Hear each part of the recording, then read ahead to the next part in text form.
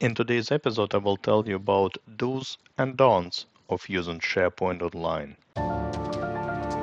You're listening to the SharePoint Maven podcast with Greg Zelfond, bringing you proven, practical tips every week on how to correctly set up and adapt to SharePoint and Microsoft 365. If you have questions, Greg has the answers. And now, here's your host, Greg Zelfond. Hello again, this is Greg from SharePoint Maven, and welcome to episode 168 of the SharePoint Maven podcast.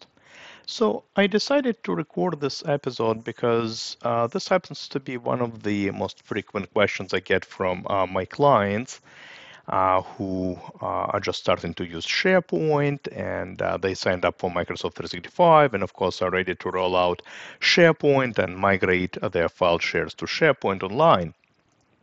So the question is, what are the kind of common pitfalls? What are the common mistakes that users, typically make with SharePoint when they implement it, when they roll it out? So I thought I would capture them all in this episode.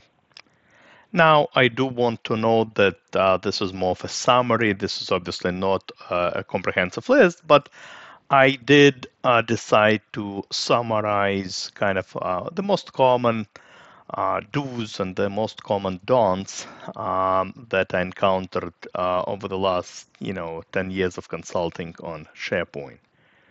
We'll first focus on do's, the positives, and then I will obviously explain the don'ts of using SharePoint.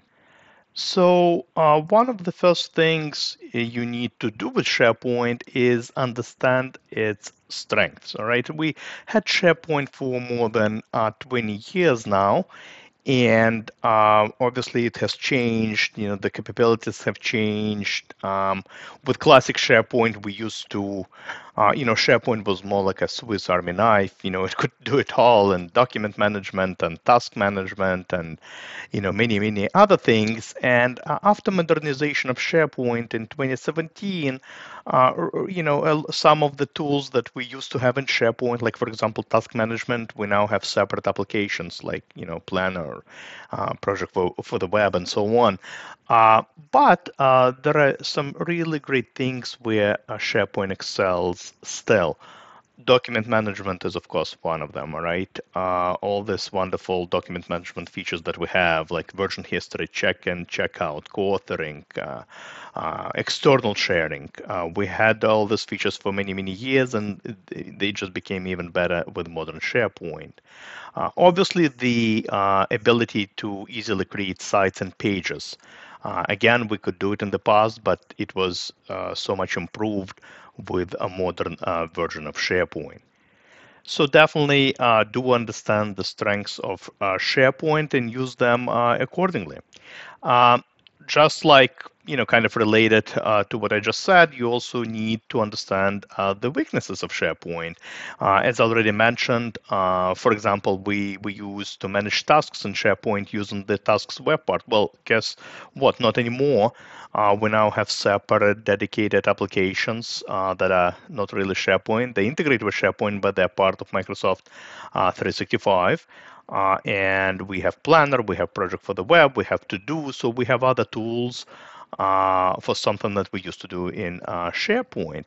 Likewise, workflows. All right, we used to have workflows right built into SharePoint. Again, we now have a separate tool, separate application for that called Power Automate.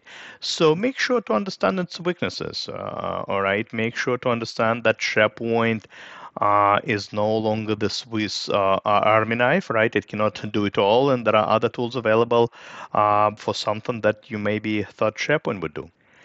Another thing that you must do is understand SharePoint technical limitations. That's one of the most common mistakes. The first mistake that many organizations make is they fail to understand the technical limitations. All right, you cannot just migrate file shares as is to SharePoint Online. That's trouble waiting to happen. So do understand the SharePoint technical limitations. The size of the library, the 400 character limit, the sync limit. All right, you really need to have proper information architecture, and you do need to understand. Essentially the limitations that we have in SharePoint Online. Another thing that you must do, and this is really close to my heart, this is my philosophy, business philosophy, and has been my philosophy for the last 10 years. Make sure to maximize your investment out of the box. All right. Too many times I see clients, I see organizations, obviously trying to purchase some third-party products to make SharePoint even better. Well, try with what's available out of the box first, all right? SharePoint, the modern SharePoint we have today is definitely not the SharePoint we had 10 years ago. You probably don't need really that other third-party theme. The modern SharePoint is already beautiful the way it is. Many of the features that we used to have maybe through third-party apps are right now default features built into SharePoint already out of the box. So do familiarize yourself with all the SharePoint out of the box capabilities, and in many cases, I think you will be very pleased. And since obviously. If you keep using SharePoint out of the box, there is really no extra investment to worry about. Another thing that you must do is, obviously consider, training, and make sure to consider training and make sure to properly train your staff. This is a must. All right, this is a must. And again, SharePoint is not like using, Dropbox or, Google Drive. All right, SharePoint has many, many more, features that, than those tools I just mentioned. SharePoint is not the same as using file share. Users really need to understand, what happens behind the scenes when they delete a document, when they synchronize a library. They really need to understand how sharing works, how revision history works. So make sure to train your staff accordingly. And we're not talking about super lengthy training sessions, but you do need to invest some time, explain all the features, explain some limitations, so that the staff is aware of those, before they start using SharePoint. Another thing to consider, and maybe not in phase one of the rollout, but maybe in the future, make sure to consider the use of metadata and content types. This is really where SharePoint excels. This is where SharePoint is quite different from all those other third-party document management systems. Is the ability to not only rely on folder hierarchies, but also rely on metadata tags. So make sure to consider it. I mean, you might not need it, but make sure to consider it, and possibly even execute some sort of metadata content type strategy within your organization. And the last thing from the do's list, and something I already mentioned, make sure to properly plan your information architecture. Again, those limits I mentioned earlier, you have technical limitations of SharePoint, so you definitely need a proper information architecture for that.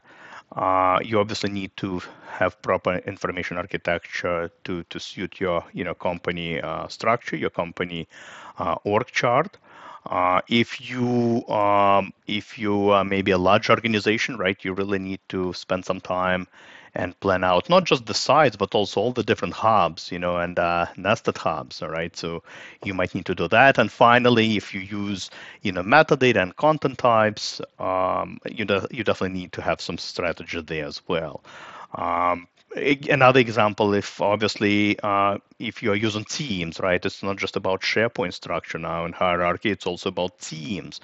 Will you allow, for example, I don't know, private and shared channels that create independent sites, all right, SharePoint sites. So again, make sure to properly plan your information architecture and document it in some shape or form, to avoid some of the setbacks down the road.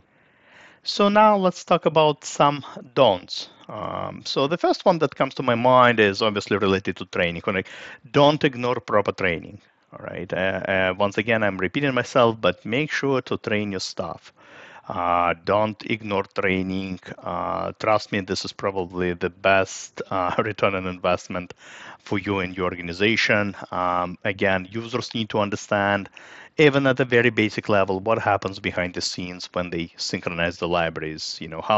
What happens behind the scenes when they check out a document. If you're using the internet, communication capabilities of SharePoint, again, users need to understand the difference between sites and pages, for example. How to restore the older version of the page, stuff like that. So make sure to invest some time into training. Don't ignore it. The next thing that you should not do is using SharePoint as a file share. All right. And what I mean by that, I mean, of course, it's okay. I mean, if you really don't have any other requirements, and it is okay to just use SharePoint to store documents, but you cannot use SharePoint just like you used the network drive 20 years ago. Very, very important. And obviously, again, coming back to all those limitations I mentioned, you are going to pay the price, right? If you don't, if you start using SharePoint as a file share, you will pay the price, right? Because you will encounter all those limits. Your libraries will become unusable. You will be out of sync if users try to sync those libraries. You will encounter all those weird error messages. Trust me, you don't want to end up in this situation. So do not use SharePoint as a file share again. Make sure to have the proper information architecture.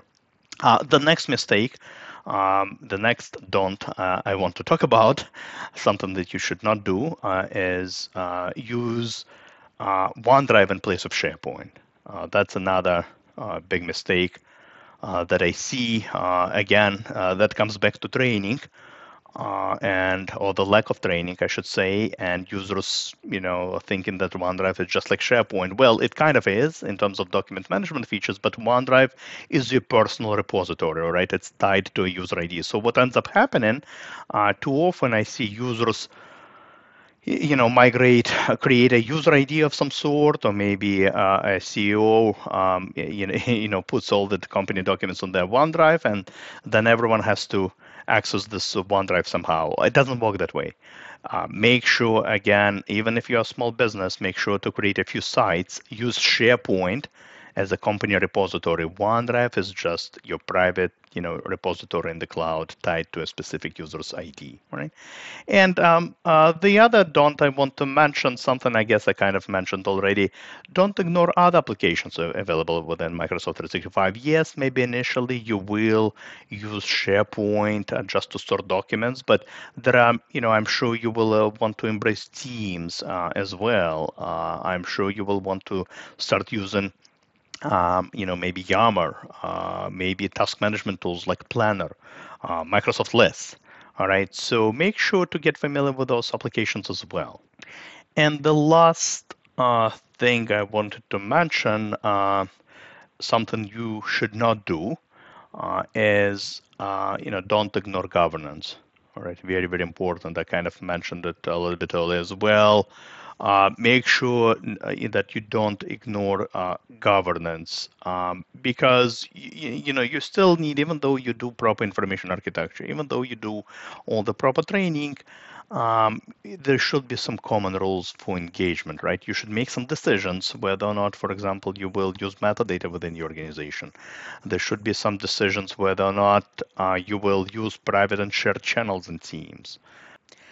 There will need to be some decisions made on how you decide to manage security within the organization, and whether or not you will allow external sharing, for example. So things like this, I mean, it's just something you should agree as an organization, all right, with maybe some proper governance committee, and then document in a governance plan. So long story short, even if you're a small business, don't ignore governance, all right? It's even more important if you're part of large organization, but even with smaller, to medium-sized businesses, it's still super, super important, right? So this is all I wanted to mention for today. Just wanted to list some, briefly at least, some do's and don'ts of using SharePoint. And in the show notes, as always, I will include an article that I wrote on the same topic, so you can check it out and read in your spare time. But for now, thank you very much for listening, and hope to see you on my blog, sharepointmaven.com, and talk to you next week. Goodbye. You've been listening to the SharePoint Maven podcast with Greg Zelfond. If you enjoyed this episode, please head over to the Apple Podcasts app, leave a review, and subscribe to get updates and the latest episodes. Thank you for listening.